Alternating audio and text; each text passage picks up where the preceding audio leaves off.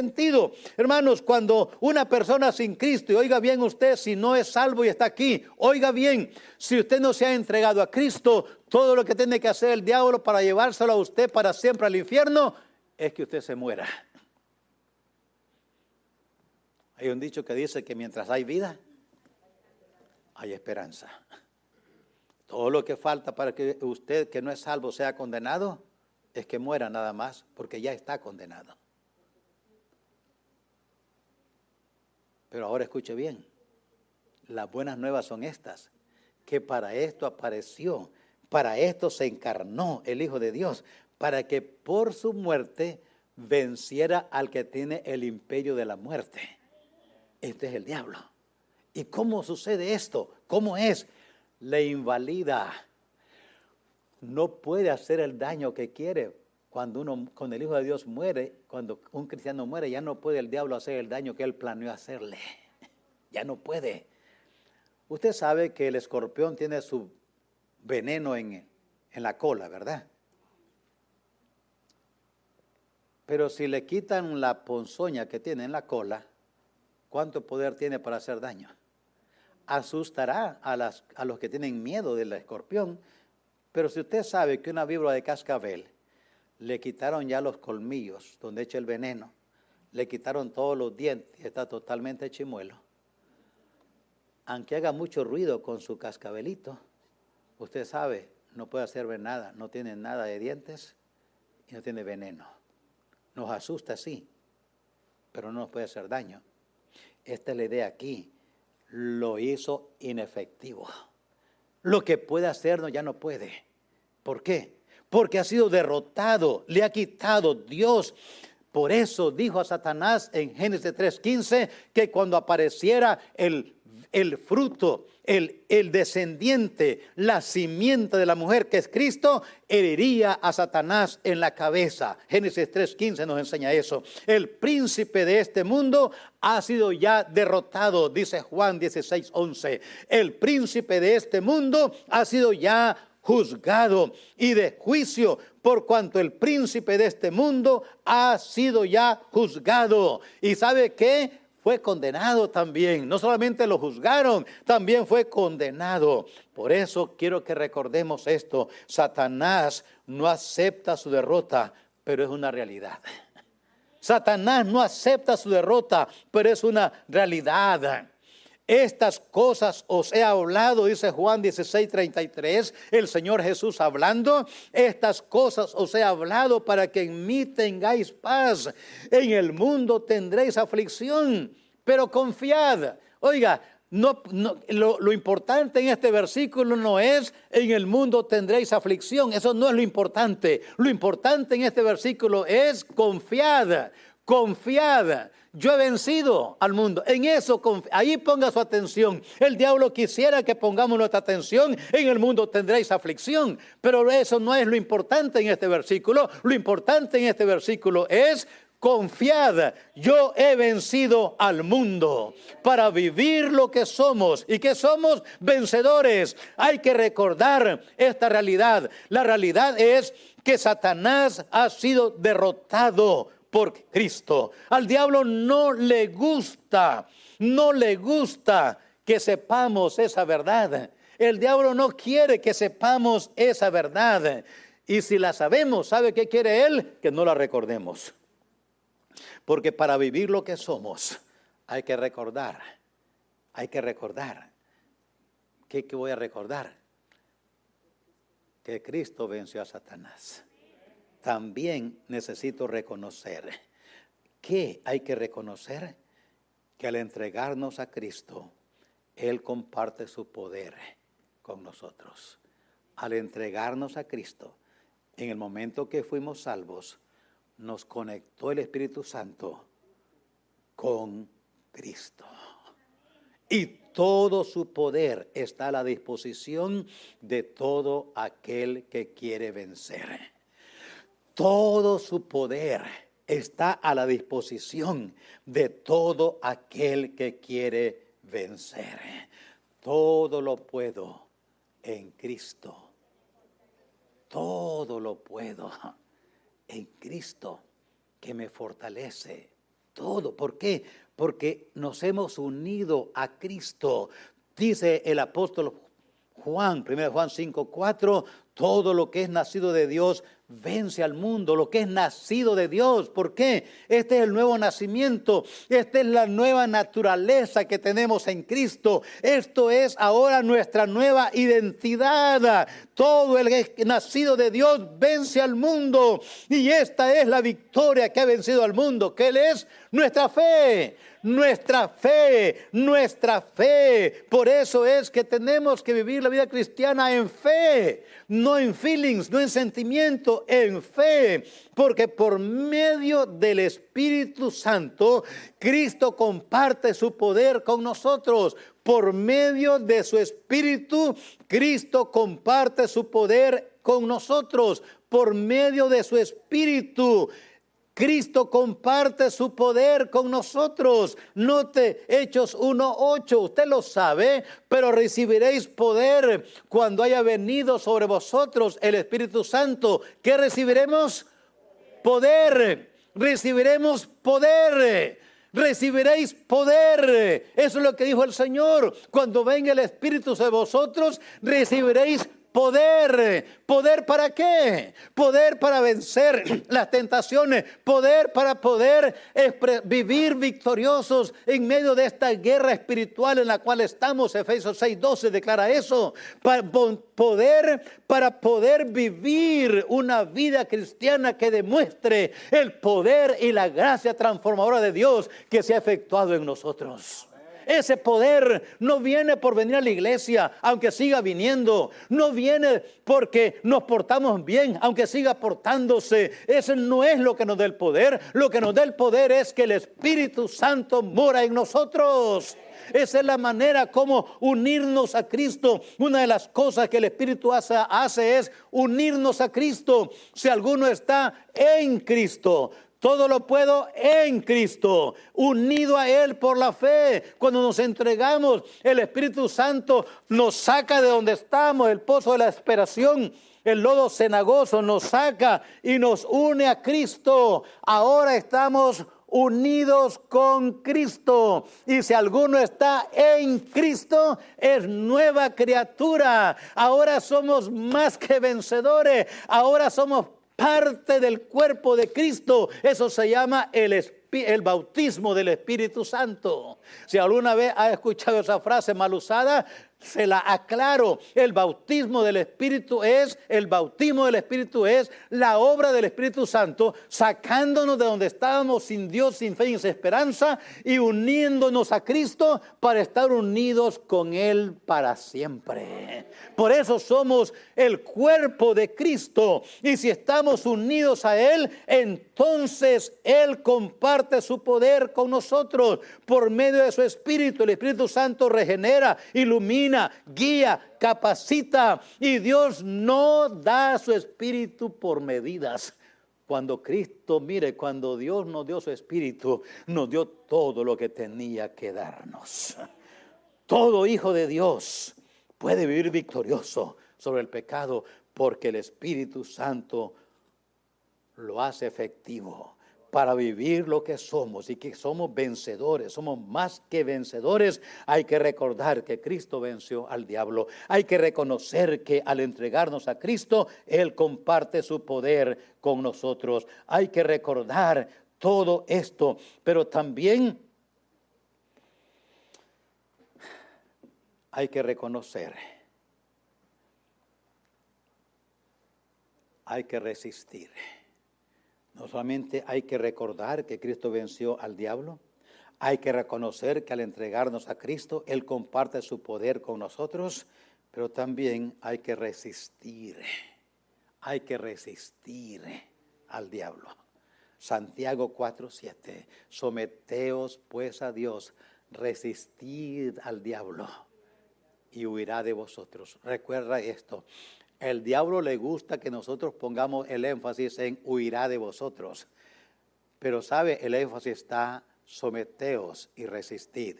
Someteos y resistid. Someteos y resistid. Y cuando sucede eso, entonces pasa lo demás. El diablo quiere nomás que pongamos nuestro énfasis en huirá de vosotros. Porque Él sabe perfectamente bien que si no resistimos y si no obedecemos, Él no va a huir de nosotros, no va a huir.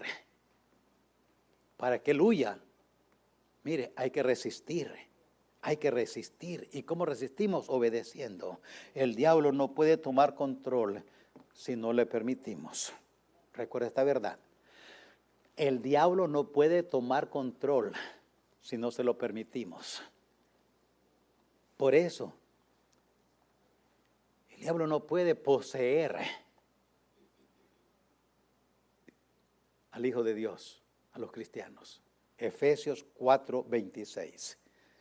4:26. Airaos, pero no pequéis.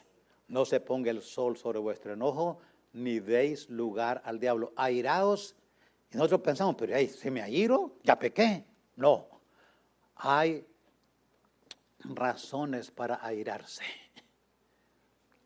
El Señor llegó un día al templo en Jerusalén, y cuando entró allí, habían mesas llenas de monedas, habían palomas, habían vendedores de ovejas para sacrificios, y el templo, su templo, era un mercado.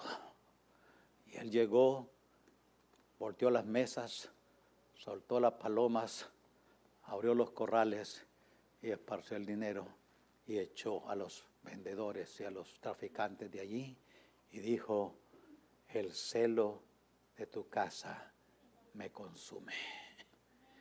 No puedo ver esto y quedarme quieto. Esta corrupción y estas prácticas sucias, inmorales, injustas, no las puedo resistir.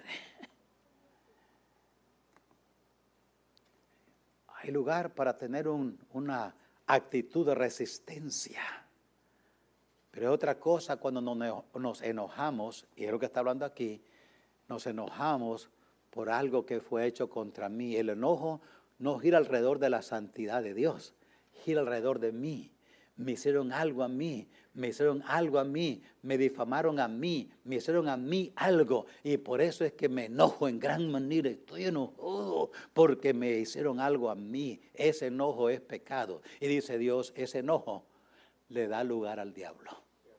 Le da lugar al diablo. Ni deis lugar al diablo. Ahora recuerde, el diablo no puede tomar posesión. El diablo no puede tomar control si no se lo permitimos. El diablo no puede poseer a los hijos de Dios, pero puede atormentar, puede dominar. Escucha bien, las obras de la carne que nos dominan son verdugos que nos torturan. Las obras de la carne que nos dominan son verdugos que nos torturan y nos atormentan, quitan la paz. ¿Y sabe qué es lo que el diablo quiere? El diablo no puede quitar la paz con Dios, porque la paz con Dios depende de la obra de Cristo en la cruz. La paz con Dios depende de la obra de Cristo en la cruz y el diablo no la puede quitar. Lo que el diablo puede quitar es la paz de Dios, que viene de arriba cuando nosotros vivimos en su voluntad. Esa paz la puede quitar el diablo. La paz con Dios no puede quitarla, la paz de Dios sí lo puede quitar. Y lo quita, hace lo que puede, lo quita cuando damos lugar. ¿Y cómo damos lugar? Cuando practicamos las cosas que Él usa. ¿Cómo damos lugar al diablo? Cuando practicamos las cosas que Él usa. Por ejemplo, ¿qué piensa usted si llevamos a un mecánico a un lugar, es mecánico, y ahí está todo un lugar lleno de herramientas de mecánicas? Y ahí hay herramientas que valen $5,000, $10,000, que hacen muy efectivo el trabajo. Y también hay llavecitas que valen $20, $15. Y vamos al mecánico allí. Si usted es mecánico, sí, ¿cuánto de toda esta herramienta cree que le puede servir? Escoja 20 objetos de herramientas mecánicas aquí. ¿Cuál cree usted que va a escoger? ¿Las más efectivas o menos efectivas? ¿Lo que le ayuda a ganar más y trabajar menos? ¿O los que le ayudan a trabajar más y ganar menos? ¿Qué le parece que ¿Qué haría un carpintero si lo llevamos a un lugar así? Dice, mira, aquí está todo este cuarto lleno de herramientas de carpintería. Escoge 20. Él va a escoger lo que le rinde más y lo que es más caro. Escucha bien, esta es la analogía, es la conexión. El diablo usa lo que más le rinde. Le damos lugar al diablo cuando practicamos las cosas que él usa. ¿Y qué usa él? Usa las obras de la carne. Usa las obras de la carne. ¿Y cuáles son las obras de la carne? Aquí están varias de ellas mencionadas en Gálatas 5:19. Adulterio, fornicación, inmundicia, lascivia. Todo eso tiene que ver con la moralidad y con la inmoralidad. ¿Cuál es el negocio que más prospera en los Estados Unidos? ¿Cuál es el negocio que más prospera en Estados Unidos? La pornografía. La pornografía es lo que más le rinde y lo que más ganancia deja en los que invierten dinero para ganar. ¿Y por qué la pornografía? Porque es la que más se vende. El diablo va a usar lo que más le rinde. Él sabe perfectamente que una vez que mete a una persona en pornografía, a un hombre, un joven, ahí ya perdió todo, perdió su matrimonio, perdió su familia, perdió todo, porque la pornografía corrompe y destruye lo más sagrado que hay en el matrimonio. El diablo sabe perfectamente qué usar. ¿Y cuándo le damos lugar al diablo? Cuando usamos y practicamos las cosas que él más usa. ¿Y qué usa él? Usa enemistades, usa pleitos, celos, iras, contienda, disensiones, envidias, homicidios, borracheras, orgías. Él usa eso. Y cuando vivimos en ese ambiente y cuando practicamos esas cosas, ¿sabe qué dice él? No te preocupes, esta es una mentira blanca. ¿Sabe qué dice él cuando hay algo y dice, mira, esto cómo me serviría a mí? ¿Sabe qué dice él? No, agárralo al fin que las cosas no son del dueño, sino del que las necesita. Y poco a poco va minando nuestra conducta y la manera de actuar, y ahora entonces de repente nosotros le estamos proveyendo a él la herramienta que él va a usar contra nosotros. Nosotros estamos proveyendo a él las armas para que él mismo nos ataque a nosotros. Por eso el Señor dice, ni deis lugar al diablo. ¿Por qué? Porque si no recordamos, si no reconocemos,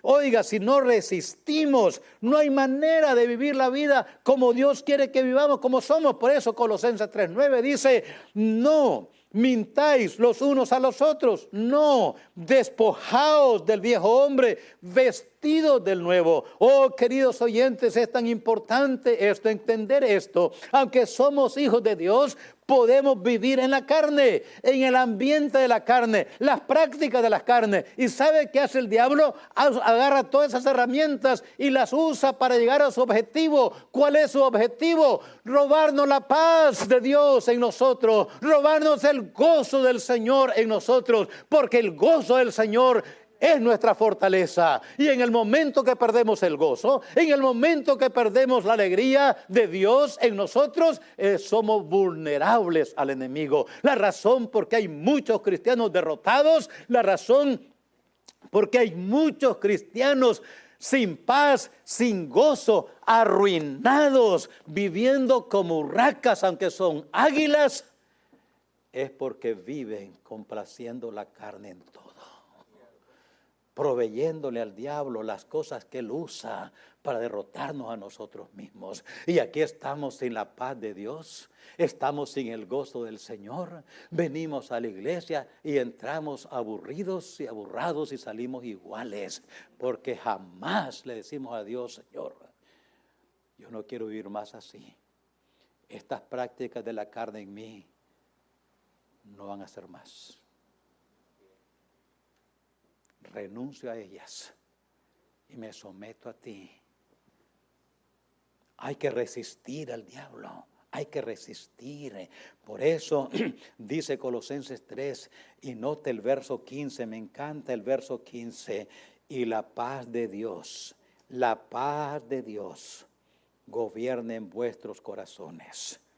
La paz de Dios gobierne en vuestros corazones, a la que asimismo fuisteis llamados en un solo cuerpo.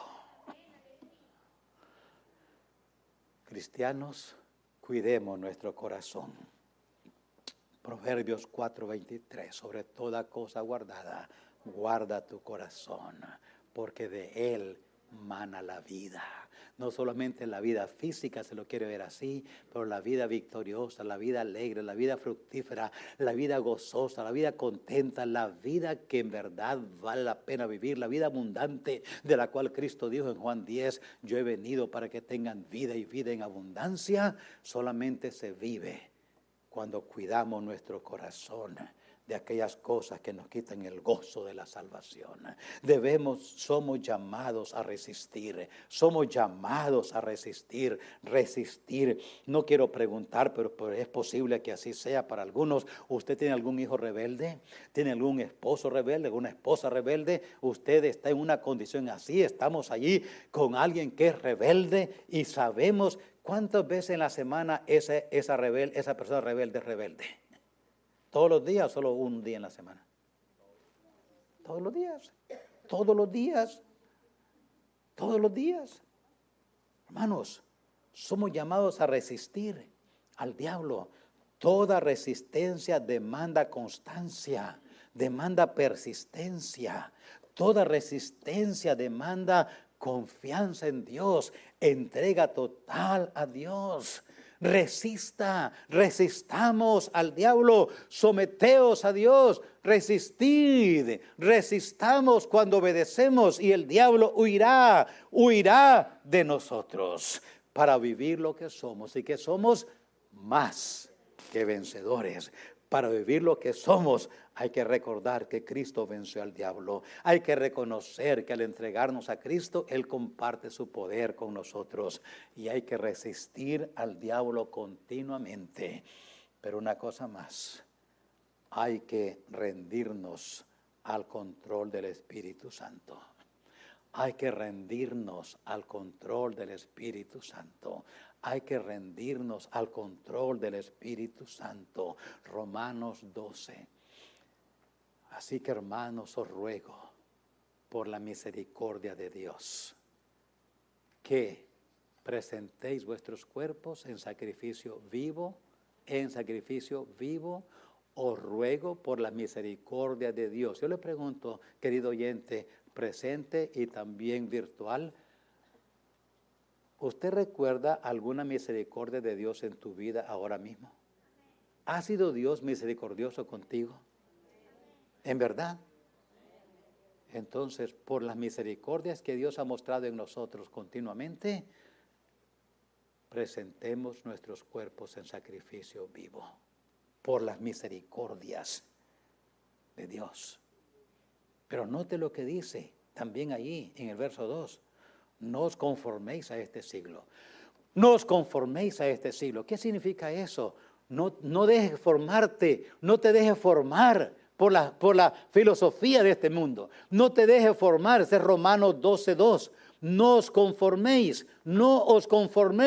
O sea, no os conforméis. No te metas en ese molde. No te deja que el mundo te moldee. El sistema del mundo te moldee. Se le dé allí. No. Dice allí claramente, no os conforméis. ¿Y sabe qué es conformarnos? Es cuando nos meten en un molde. Y cuando salimos de ese molde, ya tenemos la forma del molde. Eso es conformarse. Hacerse parecido al molde. Dice Dios, no os conforméis. No dejes que el mundo te forme. No dejes que la conducta que el mundo y la filosofía del mundo rija tu conducta. No os conforméis, no te dejes que te moldee, no dejes que el mundo te defina, no dejes que otros te definan, deja que el Espíritu Santo te defina, que sea Dios que sea Dios que formó en ti la nueva criatura, aquel que revela, que manifiesta lo que somos. No os conforméis, sino transformaos. Por eso, hermanos, para rendirnos al control del Espíritu Santo, empezamos por rendirnos la mente. Empezamos por rendir la mente. Rendimos nuestra mente. ¿Qué quiere decir rendir nuestra mente? Es concentrarnos en Dios y su palabra. Concentrarnos en Dios y su palabra. Segunda a los Corintios 10 nos enseña eso. Pues aunque andamos en la carne, no militamos según la carne. Porque las armas de nuestra milicia no son carnales, son poderosas en Dios para la destrucción de fortalezas. Derribando todo argumento, empieza en la mente. Deja que la palabra controle nuestra mente. Concentrémonos en Dios, rindamos nuestra mente. Dejemos que su palabra nos controle. Colosenses 3:16. Que su palabra nos controle nuestra mente. La palabra de Cristo more en abundancia en vosotros, enseñándonos y exhortándonos y cantando. Note lo que hace la palabra de Dios, note lo que hace. Nomás piense un momento. La palabra de Cristo more en abundancia en vosotros, enseñándoos y exhortándonos unos a otros en toda sabiduría, cantando con gracia en vuestros corazones. En otras palabras, cuando la palabra de Cristo mora en abundancia en nosotros, nuestra enseñanza va a ser más efectiva, nuestra exhortación va a ser para edificación y nuestros cantos van a ser cantos de alegría, de gozo, de contentamiento. La palabra afecta nuestro vocabulario, afecta nuestra mente, porque todo está aquí en nuestra mente. El diablo trabaja en nuestra mente. Si logramos tapar la puerta, cerrar la puerta en nuestra mente, el diablo no tiene cómo dominar lo demás. El problema, ¿saben cuál es? Que en la mente de muchos cristianos, si acaso existe Juan 3:16 y cancaneado, como decimos, chimuelo, porque no se lo saben de memoria. ¿Cuántos versículos aprendió la semana pasada? ¿Aprendió uno? No, ninguno. ¿Y cuándo aprendimos? La semana antepasada. ¿Y cuántos aprendimos el mes pasado? Ninguno. ¿Y cuántos aprendimos el año pasado? Ninguno. Y entonces, ¿sabe qué pasa en nuestra mente? Pensamos lógicamente según nosotros. Y de ahí viene la frase, pues a mí me parece. Yo pienso que... No, no es lo que a nosotros nos parece ni lo que nosotros pensamos, es lo que Dios piensa. Y para pensar como Dios piensa, que la palabra de Cristo abunde en nuestros corazones y nos enseña, y ahora nuestra enseñanza, nuestra exhortación, aún nuestra alabanza. Hermanos y queridos oyentes, hay mucha enseñanza que no está en la palabra de Dios. Hay mucha exhortación que es en la carne, no, está en la palabra de Dios. Y hay mucha música que no tiene nada que ver con la palabra de Dios. La palabra de Dios dice, mora en abundancia en vuestros corazones para que domine nuestra mente. Ahora, dominando nuestra mente, la palabra de Cristo mora en abundancia en vosotros, enseñándoos y exhortándonos. Ese es el efecto. Rindamos nuestra mente, pero ahora le voy a decir lo que cuesta en verdad rendir. Rindamos nuestra voluntad. Rindamos nuestra voluntad. Y esto sí es lo más difícil. Es fácil memorizar. ¿Sabe por qué hablan los pericos? Memorizan, aprenden a repetir lo mismo. ¿Le entienden lo que repiten? Nada. Pero ellos entienden que cuando repiten esa frase le dan algo para que les guste. ¿Cómo es que los perros se acuestan, se levantan, se dan vuelta y hacen muchas shows? ¿Cómo? Porque le dan premios, le dan incentivos, le dan motivaciones. Pero Dios no quiere que actuemos así. Dios quiere que actuemos por nuestra propia voluntad. Y eso es lo difícil. Es fácil memorizar. Es fácil aprender algo. ¿Sabe qué es lo difícil? Practicarlo. Si los médicos nunca practican, ¿de qué sirven que sean médicos? Usted y yo no vamos. Lo primero que hace es anunciar en su anuncio tantos años de experiencia. Porque si ponen su rótulo médico profesional y de mucho éxito, se acaba de graduar, nadie va. Dice, no, yo no quiero ser el que practique en mí, el guinea pig, no. Pero como nos dice, tiene muchos años, esto nos da confianza, eso nos motiva. ¿De qué sirve que sepamos si no rendimos?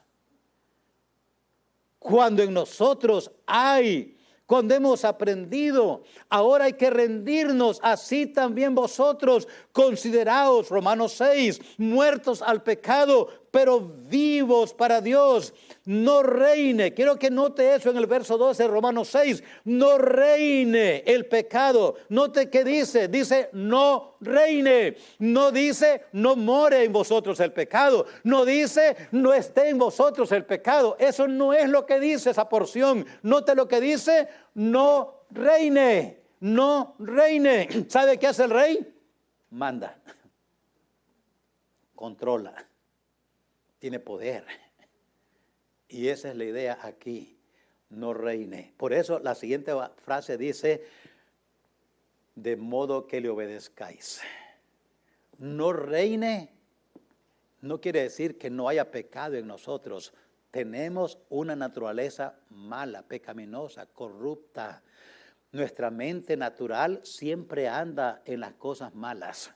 Nuestra voluntad mala, de la mala naturaleza, siempre quiere hacer lo malo, nunca quiere hacer lo bueno. Y nuestras emociones en nuestra vieja naturaleza se alegra con las cosas de la carne. Y todos nos alegramos. No me diga usted que si oye una canción que usted oía cuando estaba chamaco antes de ser salvo, y más si la conecta con una chamaca en esa edad, le recuerda a la fulanita aquella. O sea, yo no sufro de eso, pastor. Mentiroso, todos sufrimos de lo mismo. Yo nací en un hogar cristiano, fui salvo a los 11 años. ¿Y usted cree que no practiqué, que no hice nada malo? Entonces, todavía lo hago. Tenemos una naturaleza mala que nos conecta, está lista, le encanta. Yo no conozco muchas rancheras porque rancheras no era una música de mi tiempo allá en el país donde crecí, en Nicaragua, pero le puedo cantar algunas, nomás que no son rancheras. Aquí aprendí un poco, no que oigo, pero las rancheras, esa es una ranchera, tenemos una naturaleza que le encanta las cosas de este mundo, pero note que dice la porción, no reine, no reine, no se dejen dominar, no se dejen controlar, rinde tu voluntad, no reine. Y no te controle el pecado en vuestro cuerpo mortal, de modo que le obedezcáis. Esto es lo más difícil que hay en la vida cristiana, rendir nuestra voluntad. Porque esto demanda tomar la cruz. Esto demanda. Mateo 16, 24. Si alguno quiere venir en pos de mí, niéguese a sí mismo. Tome su cruz cada día, tome su cruz. Eso es todos los días, ¿sabe? Cuando me voy a dormir, le digo al Señor, Señor, gracias, porque ya pasó el día.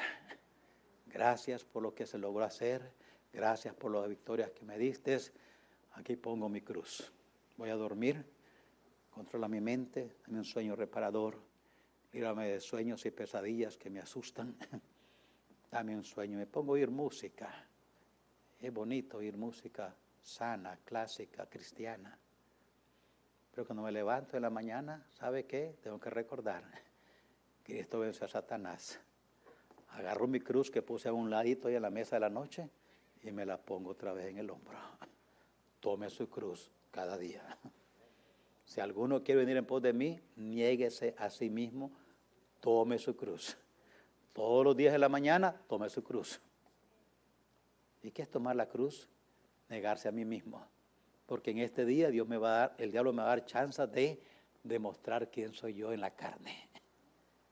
Tengo que negarme a mí mismo, negarme a mí mismo. ¿Y cómo me niego? Por eso tomé mi cruz cada día.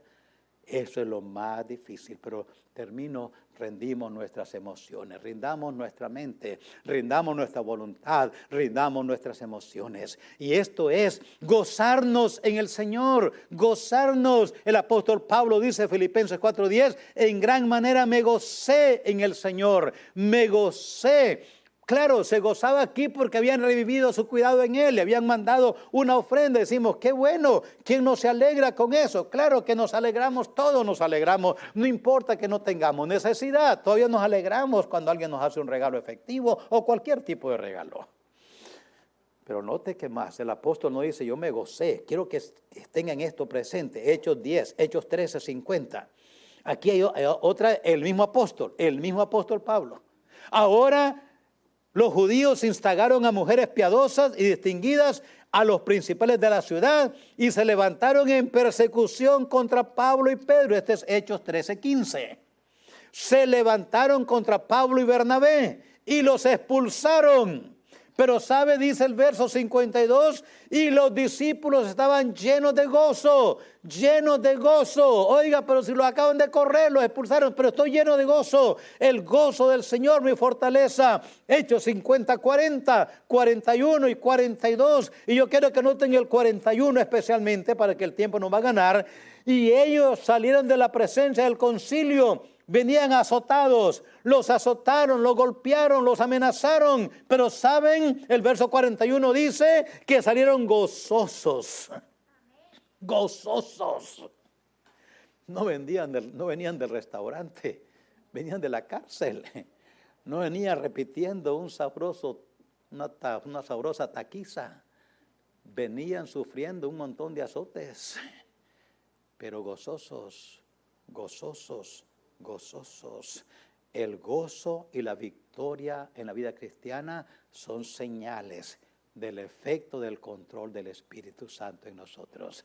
El gozo y la vida victoriosa son señales del control del Espíritu Santo en nosotros. El gozo y la vida victoriosa. Hay que rendir nuestra mente, hay que conocer las Escrituras, hay que rendir nuestra voluntad, hay que creer, hay que obedecer. Y cuando conocemos y confiamos y creemos y practicamos y obedecemos y vivimos en esa vida así, ¿sabe qué? Hay gozo en nosotros.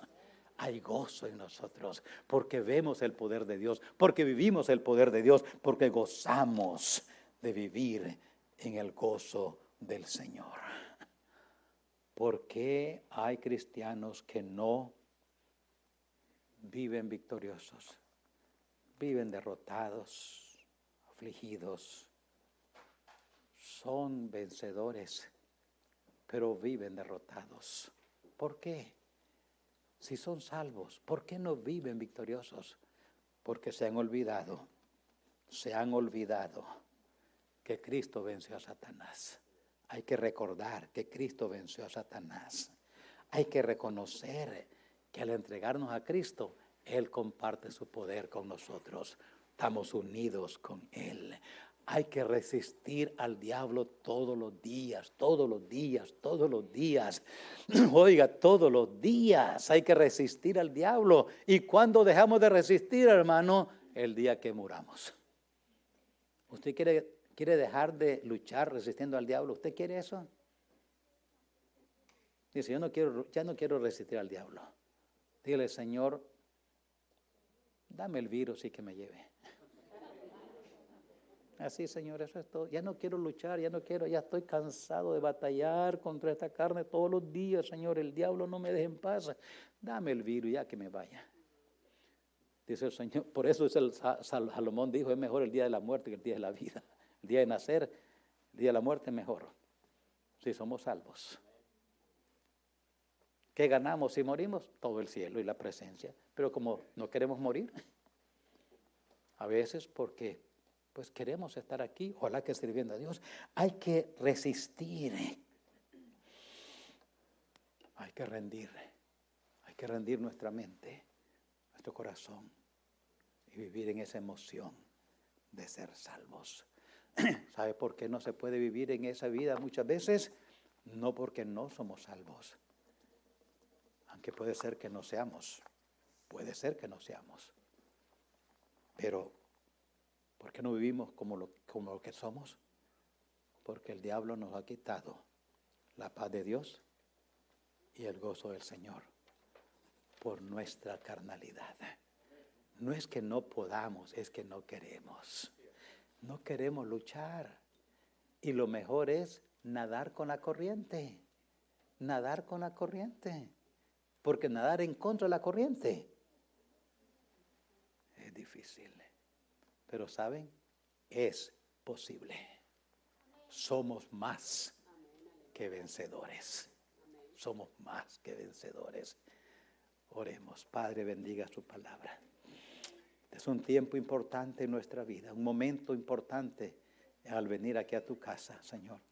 Queremos para gloria tuya en verdad, vivir en el poder tuyo, en lo que somos vencedores. Ayúdanos a todos a entender esta verdad.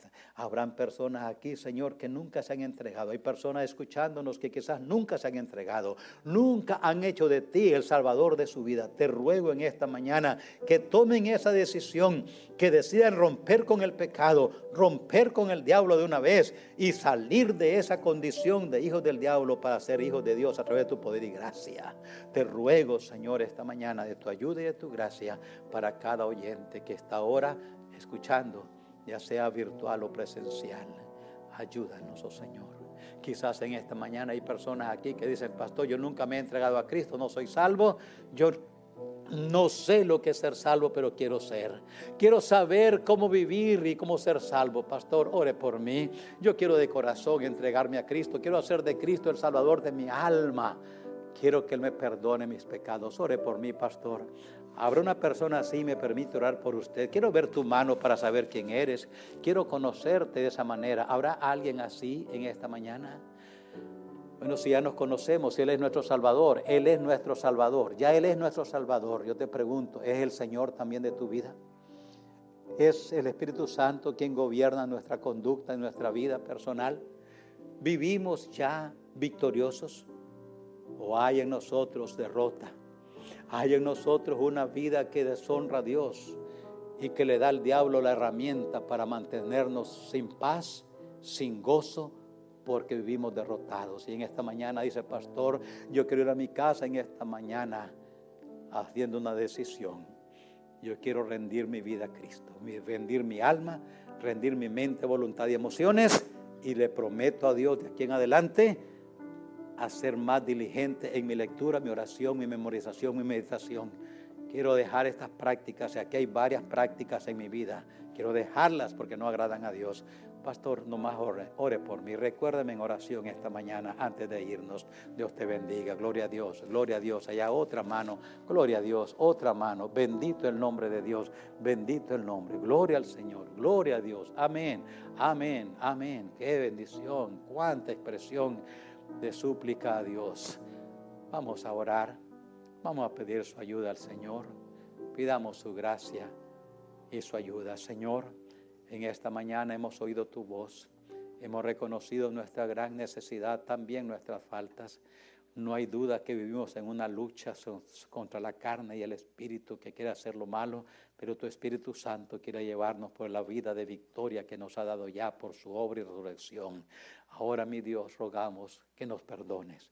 Limpia nuestras rebeliones, quita nuestras rebeliones, perdona nuestras faltas, límpianos de toda mancha con tu palabra y con tu Espíritu. Esta mañana queremos salir de aquí limpios en la sangre preciosa de Cristo Jesús, nuestro Señor y Salvador. Perdónanos. Queremos con tu gracia salir de aquí victoriosos como somos y decirle al diablo en este momento: hasta aquí puedes andar con la libertad que has andado antes. Estas prácticas se van de mí. Estas actitudes se van de mí por el poder y la gracia de Cristo Jesús que me ha redimido, por el poder del Espíritu Santo que mora en mí. soy más que vencedor.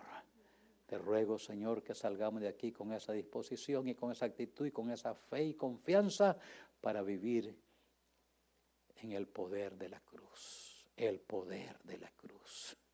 Ayúdanos. Para gloria suya se lo rogamos y bendición de cada uno en Cristo Jesús. Amén. Amén. Gloria a Dios.